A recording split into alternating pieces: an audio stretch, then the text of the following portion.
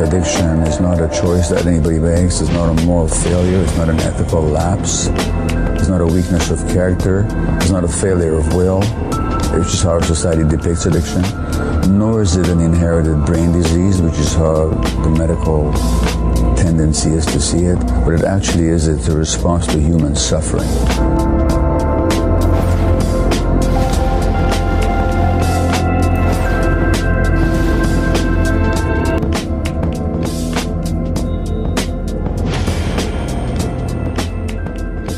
Well, I'm here with Martine Batchelor, who's in France this morning. It's good to see you, Martine. Nice to see you, too. And I really appreciate you coming on this podcast. We just started this podcast on Buddhist recovery. Although when we speak about Buddhist recovery, usually we talk more about addiction than we do about recovery, because that seems to play into the Buddhist idea a little bit more. But I just wanted to start a little bit around how you got introduced to Dharma and how somebody who grew up in Europe ended up at a monastery in Korea. Could you just maybe shortly walk us through how did that happen? Well, it's kind of like, this was like in 73. So in 73, I left home and decided to kind of at 20 live a bit my life. And then I was a little bit interested in meditation. And I was very interested in meditation because I was very interested in a way, peace.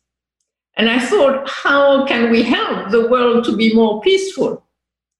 And then I read the Dhammapada at a friend's house, which is a very simple book of Buddhist aphorism.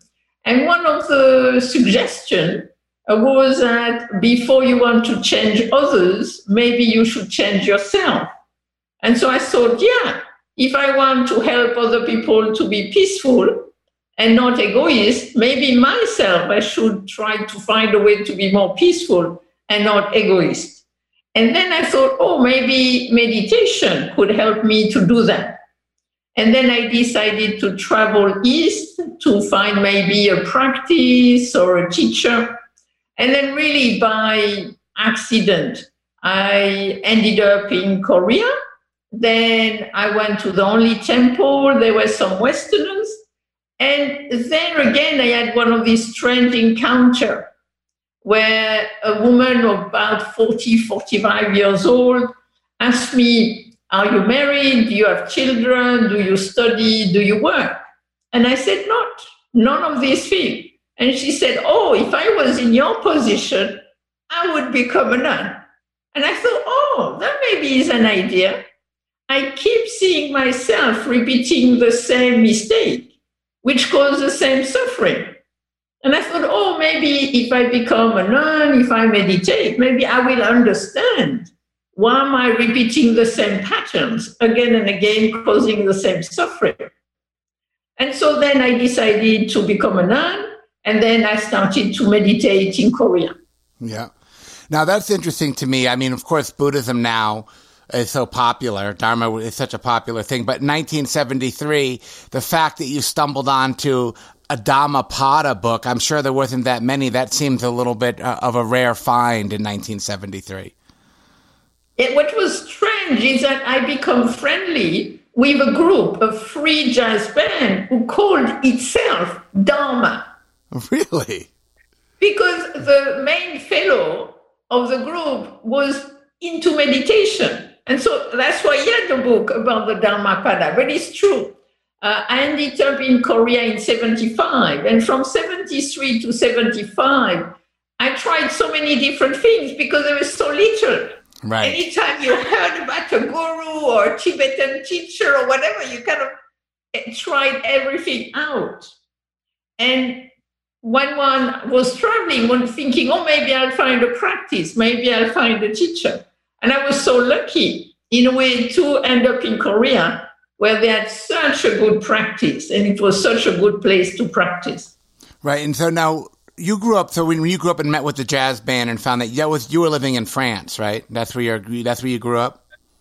Well, I grew up in France until 18 years old, And then I tried going to university, but that was not really my thing. And I wanted to live freely, learn from being in the world.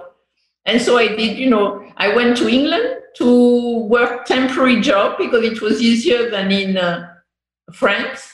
And thanks to that, I learned some English, which was very useful when traveling. Sure. And all my friends were into, meditation, spirituality, going to India at the time. So in a way, after being in England for 3 years, and it was kind of like, from there, although a French person, I decided to go east. Yeah, that sounds like there was a little bit of a trend going on. Your story is very common with a lot of people in the insight world in the 70s, and everybody was doing that for a little while, right?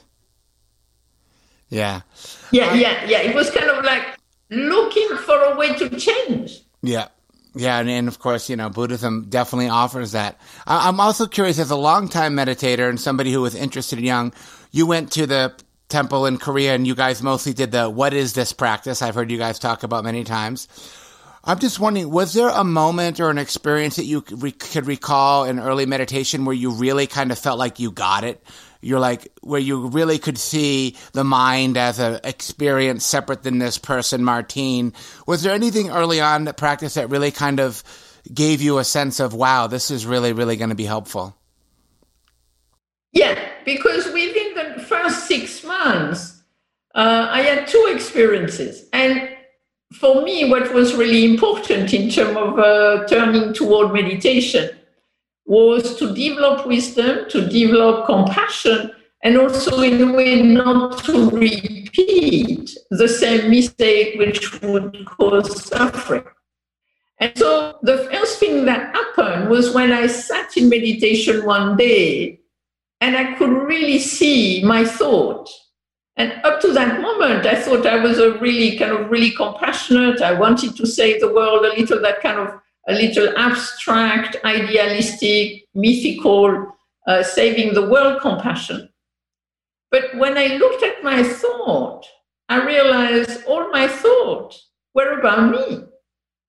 And I actually realized, although I gave myself the impression of being selfless, actually I was very selfish. And at the time, I would say most of my thought, 95%, was about me. Look at me, don't forget me. It was all about me. And then what was beautiful about the meditation is that it helps you to develop what I call creative wise acceptance. So in that moment, I saw my thought about me and I thought, oh, that's funny. I'm so self-obsessed. And then I was being with 5 other ladies meditating at the time, and I could see everybody was the same. So I thought it was funny, all of us being kind of, self-centered. And each of us thinking, I am the center of the universe, and the universe must kind of, think of me. And then I realized, oh yeah, that's what I have to work with. That's what meditation is about. In a way, dissolving to some degree this self-obsession. And then there was another moment where, again, I had that impression of really being compassionate. But it was idealistic, it was abstract. And then I realized true compassion was when you thought about the other person as much as you thought about yourself. And I did that. Suddenly I realized, oh yeah, I put this person as important as myself, and I considered the suffering of the other person as important as my own suffering. And because of that, I did not do the action, so it would not be causing suffering to the person. So I realized, hey, this meditation, it is helping me to be more clear, and it's also helping me to be more compassionate, which was what I wanted to do anyway. And then that really gave me faith in the practice, but also faith in myself. I could work and develop with it. Yeah, you bring up a good point. I think that when we talk about the marriage or the integration of sort of recovery in Buddhist practice, both traditions, recovery, especially the 12-step world, definitely talks about this idea of self or self-centeredness as sort of being a problem. In Buddhism, with its kind of the tricky business of not self. Both of them are pointing to the fact that this self business is problematic, and that we need to kind of work with that a little bit. But at some point, I find we do have to put it back together, right? Like when we do have to be a conventional self living in the world. What kind of suggestions do you have with people around these kind of esoteric ideas of what am I supposed to be doing with this self thing ultimately? Because it's not going away. Yeah, no, I think what we have to realize is that actually what is interesting with meditation is that it shows us that actually there is two types of running thought. So you could say that the meditation helps us to see that there is a part of our thought which is about selfing. A selfing which is not very helpful, because the selfing is about what do I think about me, what do other people think about me, what do they think I think about them, what do they think I think. And so in a way there is a lot of abstraction and also kind of like a little of a fear around this self, this selfing. And I think the meditation by itself will help us to dissolve this selfing, being so preoccupied in a way with our self-image for ourselves, and also the self-image others might have of us. I think this is an important thing that goes by itself. And then what we realize is that the other kind of level of thought is actually what I call creative functioning. So we're not trying to disappear. We're not trying not to exist, but we're trying to self in a more creative, wise way. So in a way, it's kind of looking what are the obstacles in terms of being kind of a little too preoccupied with myself. At one level, I can be selfish, or at another level, I could be too worried about the way other people see me. But if I don't do anything to them harmful, why should I worry so much about them? If I do something harmful, then in a way, I have to look at what are the conditions of the harm. Do I consider them myself, etc., etc.? And then what the meditation can help us do is move from what I would call repetition. Like we have everything that it be mental, physical, emotional, relational. We develop habit over time, which a lot of the time are survival mechanisms. And so in a way, we develop these different things. And one of them might be smoking, drinking, taking drugs, watching too much TV, whatever it is. When we do something which is so kind of like we get lost in it, and it might cause harm to ourselves and others. And in a way, why do we do this? A lot of the time is actually because there is some pain, and then this is to help us cope with the pain. But unfortunately, sometimes it's really not helpful to take drug, alcohol, or smoke, or whatever. It depends. But sometimes it causes us to act in a kind of harmful way to ourselves and others, and sometimes it's not good for our physical system. So in a way, it's kind of like we have this survival mechanism. Can we find different way to survive? And so it seems to me the meditation helps us to move from this repetitive fixity, which we might have been useful at a younger age in some way, not so useful now, and then come back to the creative functioning of thinking, feeling, being in the body, relating to others. So to me, it's not so much that it's like you have two aspects to this selfing or to the not selfing. Right. And so you could say not selfing is not being so self-obsessed, right, either positively or negatively. Not selfing is also not reducing ourselves to any one of the conditions that forms us.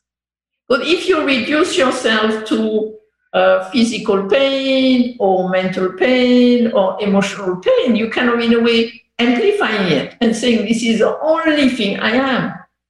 But one is greater than any one of our conditions. But if it's intense, it's very hard not to think that there is more than that. Right. That's one, in a way, the problem with intensity. If we experience something intensely, it's really hard to know this is going to pass too. Right. It's like a bad version of concentration, that intensity. Concentration, of course, not always good. And sometimes people get really, really concentrated around that intensity, and they can't imagine anything other than that experience that they're so identified with. One of the things that I give to my students, and I've always given to them, and you're one of the few teachers who talks about it, and you're talking about it a little bit, so I want to go there, is that, you know, when we look at one thing that bothers me about the Buddhist language is when they want us to do the opposite of something, they conveniently park the word non in front of it, like non-clinging, non-hatred, non-greed. And of course, we know that clinging and craving and these things are the general cause of suffering. And so the question becomes, well, how do I not cling? I know how to cling. And you have a whole bunch of talks. It's one of your primary talks on what you call creative engagement, which I think is a very skillful way of actually practicing with, instead of trying to get rid of the clinging, trying to practice with it in a way that's actually practical and useful. I'm just wondering how you came up with that. And I really think that that's one of the most useful approaches that I've discovered, that you talk about it a lot. Yeah, because you see, I totally agree with you. And this is why I don't talk. Generally, I don't use the word non-attachment. I don't use the word detachment. And also, I don't use the word clinging. And personally, I think what we're talking about is more de-grasping. So we can, in a way, of course, we're holding on. Because up to a point, we have to grasp to some degree. For this organism, any organism to survive, the organism has to grasp to some degree for its own survival. But there is a difference between grasping 95% to grasping 50%. And so I think what we're trying to do is not to go to 0%. That is very important. But we're trying to go down to 50%. And then what we can see, what are the conditions that will make us go toward the 95? What are the conditions that are going to help us to go toward the 50? And so to see that it's not absolute. We're not trying to get into a total non-grasping state. I mean, in meditation at time, or when we love a child, we can experience, in a way, a non-grasping loving state. It's a rare moment. It's a rare moment. A very clear and quiet moment, so you can experience it. But it is, in a way, impermanent too, because it depends on condition. So in a way, what I saw is that when we practice meditation, in part, we are cultivating anchoring together with questioning. And this helps us to develop a creative awareness, which is manifested in acceptance and transformation. So in a way, I saw the practice as removing the obstacle to our creative potential. And so I saw, in a way, the work in two sides. One is, first we have to see how we grasp. And then we have to see the condition that lead us to grasp 95%. And also to experience ourselves grasping only 50%. So anyway, part of the meditation practice is to experience the whole of it. When we grasp 50%, how does it feel? When we grasp 95%, how does it feel? Then to look at what are the conditions that will lead me to more grasping, and what are the conditions that lead me to less grasping. And then we can notice what happens when we grasp. When we grasp, we tense, we limit, and we amplify. So in a way, what we're trying to do is not to get rid of grasping, because as a survival, we need to do to some degree. And also, you can't do it. You can't, if your goal is to non-grasp, you're going to be disappointed because you're just not going to be able to pull it off. No, and I think that's why, in a way, you have to learn what are the conditions. To me, what is interesting is to be careful that we learn our limits.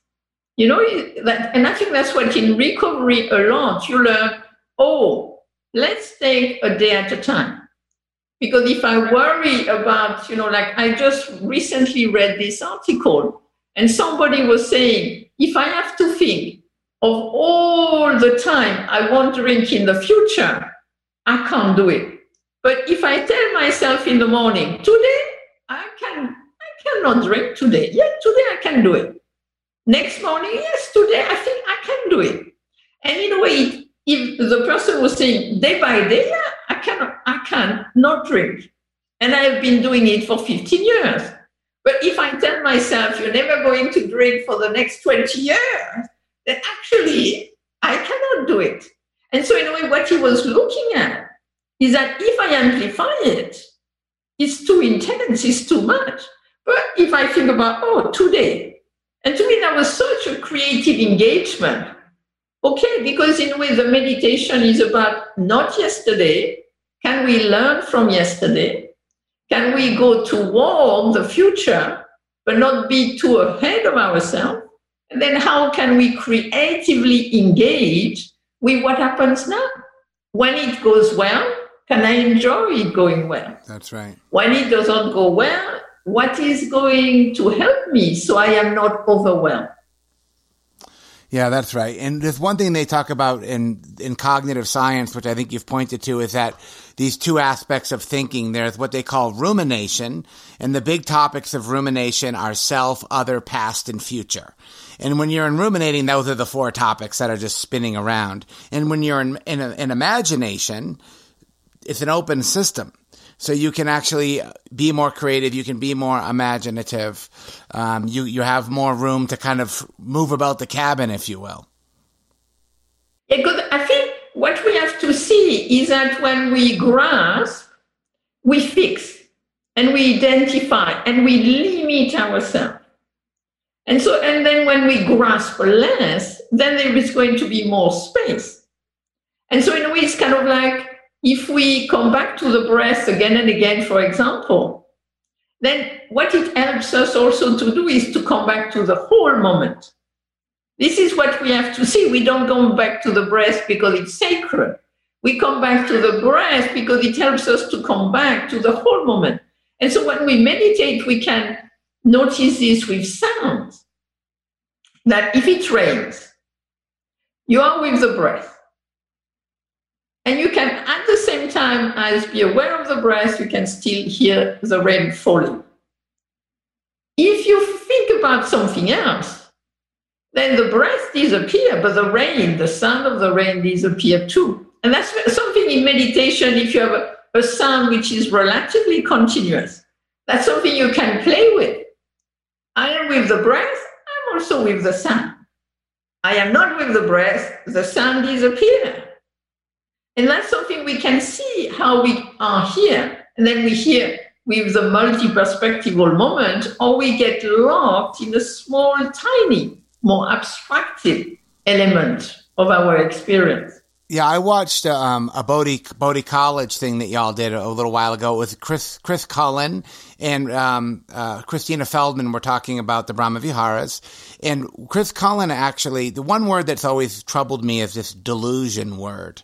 Delusion. And he actually he talked about delusion as actually a disconnection, which I thought was really great. Because that's what happens, right? When we check out into our mind, the sensory experience almost disappears, as you say.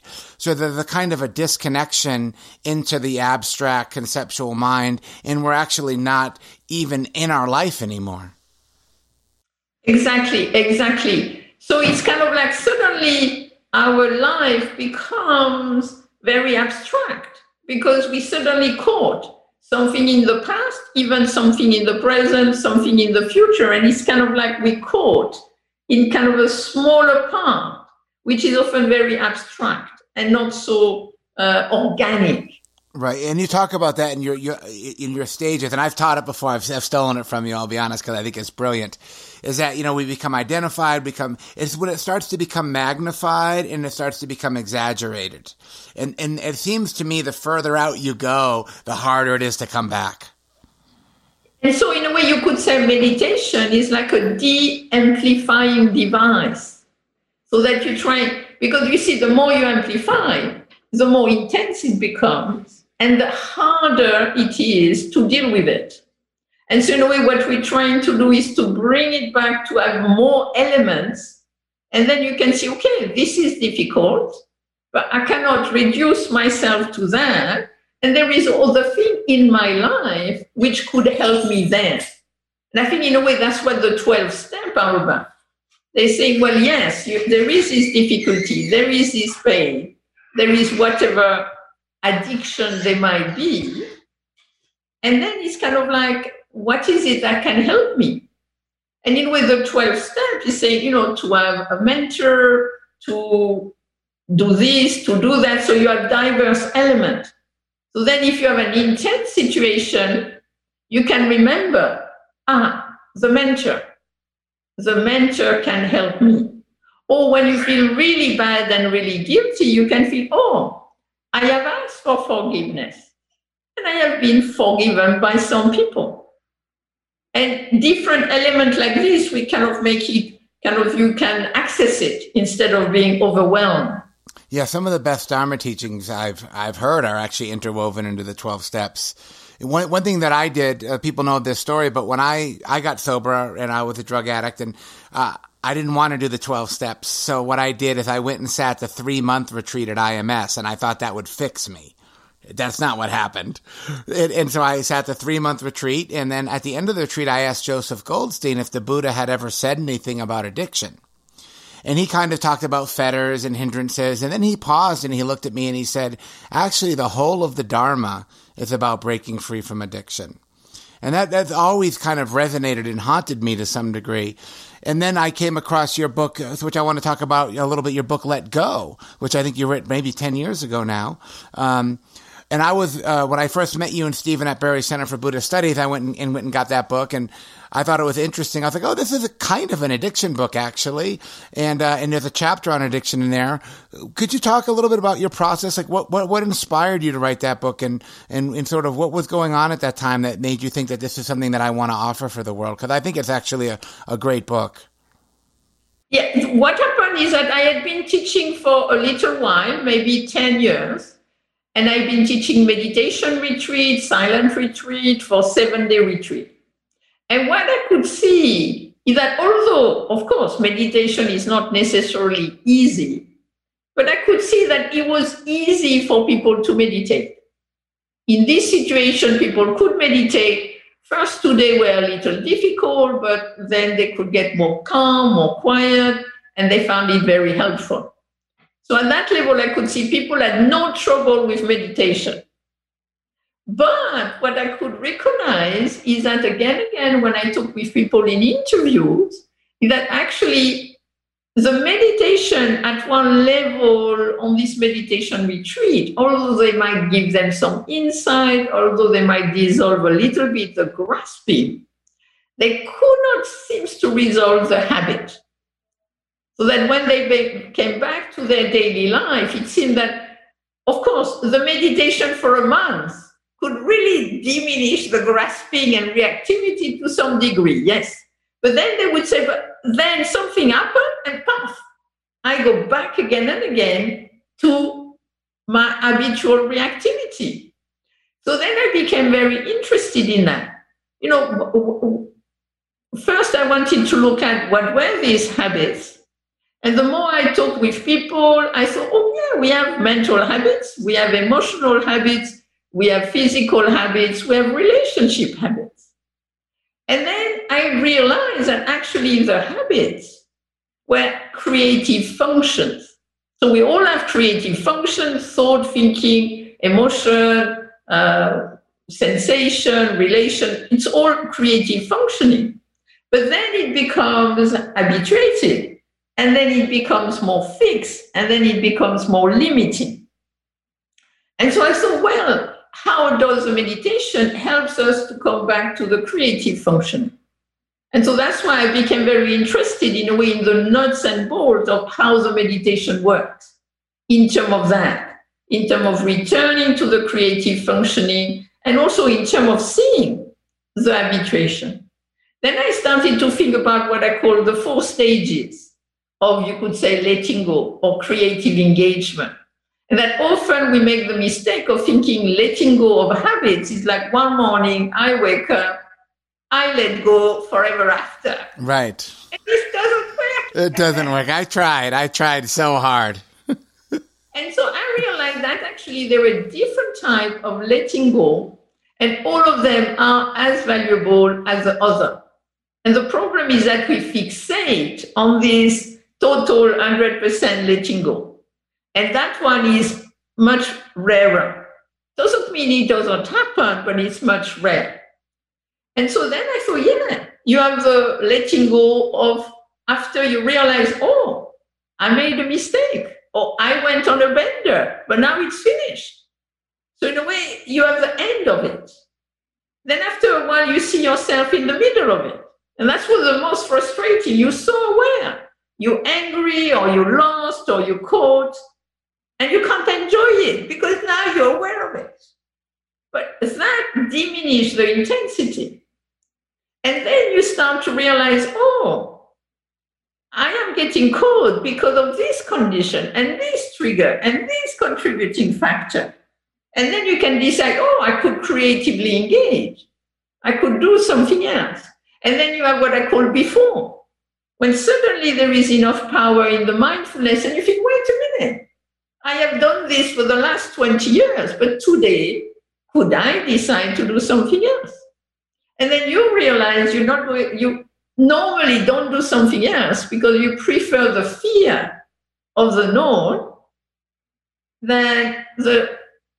because you don't know the unknown. So you prefer the pain of the known than the known pain of the unknown. Yeah, the but comfort. If you go beyond that, yeah, and then you experience that actually it's so nice, it's so good. Yeah, people like the repetition. People feel comfortable with familiarity, even if the familiarity is super painful, because they at least know. And that's a lot of times what happens that drives these addiction things. You know, the other thing that we talk about a lot in the States, I don't know how relevant this is in your world, but because mindfulness and mindfulness-based stress reduction is so popular over here, people get in this argument of like, is it one or the other, right? And so a lot of times the focus on mindfulness-based stress reduction is to just kind of alleviate the stress, like just take the symptoms down a little bit.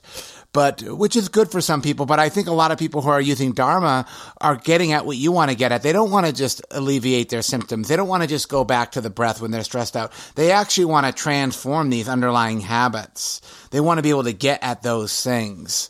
And it sounds like the creative engagement is a way to do that. And I think that's the hard work that people don't always want to do, is be honest about how hard the struggle and how hard the habits are. Yes and no, because you see, then I went further because I think what we can see is that we're not caught all the time. You see, we're not caught all the time in our habits, whatever they are. You're not caught in them 24/7. The habits are impermanent. So then the question became for me, but what triggers, what motivates the manifestation of the habits? And then that's when I became so interested in the tonality, in Vedana, and then became interested in mindfulness of feeling tone. Because it seems to me this is one of the big things, and the problem in often the practice and the teaching of mindfulness and meditation, and I think that's why it's quite good in the MBSR program, that they have all that section about pleasant, unpleasant. Because that's the way they bring in the tonality. But to me, that's what is kind of really important. Generally, tonality, Vedana, feeling tone, is seen as, oh, because of feeling tone, you have the craving. So, get rid of the feeling tone, and then you won't have the craving. Good luck.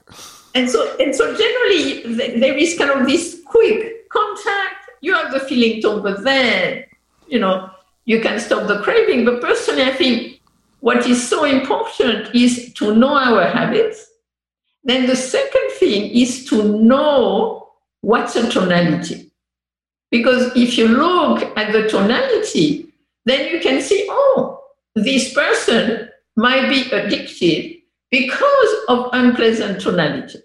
Or this person might be addicted because of pleasant tonality. Like recently I read this article by this woman, and she said when she was 15 years old, she was very shy, very socially anxious. Then she drank her first strong liquor, and she said she fell in love. She fell in love with alcohol because it gave her such a pleasant tonality of being social and friendly, unafraid, etc., etc. So for 15 years, she drinks a lot, but she still has a job and, things are okay at one level. And the only problem is that she blacks out. Like, she goes on benders, she blacks out for 3-4 days, doesn't know what's going on. And as you get older, it's not so good to do this repeatedly. So finally, one day, she decided, okay, I'm going to stop because this cannot continue. So she stopped because she realized this is really not a good idea. She has to stop. So she stops. But she says, I am still in love. And what the love is about, the tonality of that moment, of that, it gives me something. So in a way, she has to find another way to be socially not so anxious or whatever. But to me, I think a lot of it can be because of that. You have a very unpleasant tonality, then something change that. Or you can have people really enjoy drugs. But the problem with drugs is that partly it's illegal. And there was this fellow, so he was really into drugs, and so he ended up in jail. So he did drugs really because of pleasant tonality. But then being in jail was not fun. So finally he does his sentence, and then he thinks, what should I do? How can I get the same pleasant tonality that I got with drugs, but without doing something which is illegal? And then he decided to take up surfing and go to live in Australia. And then he had a healthy, pleasant tonality with the surfing. And so in a way, to me, that's what can we kind of really back to the habit, is really to look, what's the tonality and how can I creatively engage with it? But in order to creatively engage with it, you have to be aware of it. And that's the other thing that happens with addicts around the tonality, is they feel they're bad or wrong for wanting the pleasant and wanting to get rid of the unpleasant. But what you're saying is actually, if you engage with it creatively, maybe you substitute the drugs for surfing, or there's other ways in which we should be, like, we have to participate in Vedana. You can't be above it. You can't, like, people think the 12 links are just going to chop out the Vedana and be all fine now. Is that you'd really have to learn how to live with it. And so it sounds like that's a really important area where you can kind of switch the way in which that works for you. What is interesting, because you see, you have these texts called the 108 Vedana. And what is interesting there is also, and I think this is something to look at in two ways. One is to also look at the neither. The Vedana, the tonality of neither pleasant nor unpleasant. That's right. They usually call it neutral, but I think neither is the better word. Yeah, I think neither is better. But then what it says in the text is that if you're confused about neither, it can become unpleasant. And if you're not confused about neither, it can become pleasant. Huh. And here I think it's very interesting in terms of nowadays, how can we deal with neither? Basically, neither is, nothing is happening. It's like boredom for a lot of people in the modern world. Is like neither and neutral is just boring. And that's automatically downshifted to unpleasant because nobody wants to be bored. And then you're stuck there. And I think, in a way, partly meditation, by just sitting still, helps us to be more creatively engaged with neither. Yeah. And then you can, in a way, interpret neither in two ways. One way is at least nothing bad is happening, which is already something. Yeah. And also, it's restful and peaceful because our organism cannot always be in intensity. Yeah. I think that's interesting. I think what you're pointing to in this text that I've been reading called Nibbana is for Everyone is that this idea that people we're not always in these reactivities, but when we're not in them, when we're not in these habits, we don't know that we're not in them. And a lot of times people think that the Buddhist goal is just like, pot of gold at the end of rainbow. And if we practice really hard and we do all the work that someday maybe we'll be okay. But actually, I think we're okay a lot of the time and we're in neither a lot of the time, but we don't see it. We don't recognize it. We're actually haven't learned how to be with the simplicity, or I would just think the ordinariness of experience. Exactly, but what is also interesting in terms of the text is that the Buddha in the 108 talks about a Vedana, a tonality which is ordinary, and then a tonality which is insightful. So sometimes it says worldly, unworldly, sometimes ordinary and renunciation. And actually this is also very interesting, because he's basically saying there is no problem with the tonality. But do you experience a tonality which will lead to amplification? Or do you meet the tonality with this creative engagement? So then you can enjoy the pleasant tonality, you can understand the neither tonality, and then you can creatively engage with the unpleasant tonality. And so he's not saying we have to get rid of tonality, and he's not saying we must just have neither. Because what is interesting, he said there are two types of neither. There is a type of neither which is, I don't care, because it doesn't bother me, which is indifference, but that's not what equanimity is about. And you have the other neither, which is about it's neither because you understand impermanence, imperfection, and conditionality. And so it's kind of a peaceful and calm. Right. And those are very different experiences.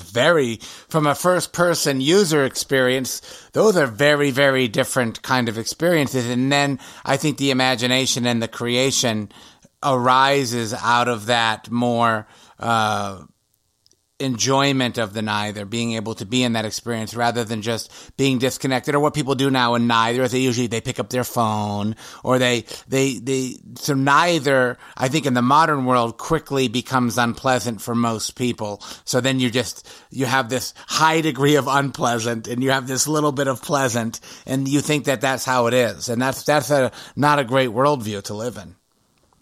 And then what is interesting with neither is we could also see it as a baseline. So in a way, you go up 10, pleasant, and you go minus 10, unpleasant. But then what is interesting here is that with the pleasant, it has to be plus 5 before you notice it. Unpleasant, it has to be minus 1 for you to notice it. So in a way, if you do the meditation, you're going to be more aware of 0 to 5. Also, of course, 0 to 10 pleasant. Then with the unpleasant, you're going to see minus 1 is not the same as minus 5 or minus 10. And also you're going to see that if, for example, you are depressed and at minus 5, the job is not to go to plus 5. The job is only to go to neither, which is much less hard. And I think that's why that neither can be interesting. Yeah, even going from -5 to -4 is a little bit better, I use that grid a lot, I think, too, because, and because of like the work of Rick Hanson and about this negative attention bias, is I think you're right. I think we're generally calibrated. We're not even playing on a level playing field. Like unless it's pleasant number 5, I don't notice it. And unpleasant -1 is like the end of the world. It's like the worst thing ever. And I think that's something that's been helping me. Of like when I'm struggling, I'm like, oh, this isn't that bad. But my mind is proliferating into this, this huge epic catastrophizing problem when it's actually really not that big of a deal. And so that's why I think about the Vedana as sort of a pretty good barometer to kind of get at least a little bit more of an accurate assessment of what was actually going on. So possibly we need to stop. And then if you want to talk again at another time, we can do it. No problem. Okay, cool. Well, I really appreciate it. I always like to get perspectives on this stuff from people who don't classically identify as addicts, because I think that people categorize it as either you're an addict or you're not an addict. And from a Buddhist perspective, I think we're all pretty much addicted to something, and there's varying degrees of outcome. Addiction is not a choice that anybody makes. It's not a moral failure. It's not an ethical lapse. It's not a weakness of character. It's not a failure of will. It's just how our society depicts addiction. Nor is it an inherited brain disease, which is how the medical tendency is to see it. But it actually is, it's a response to human suffering.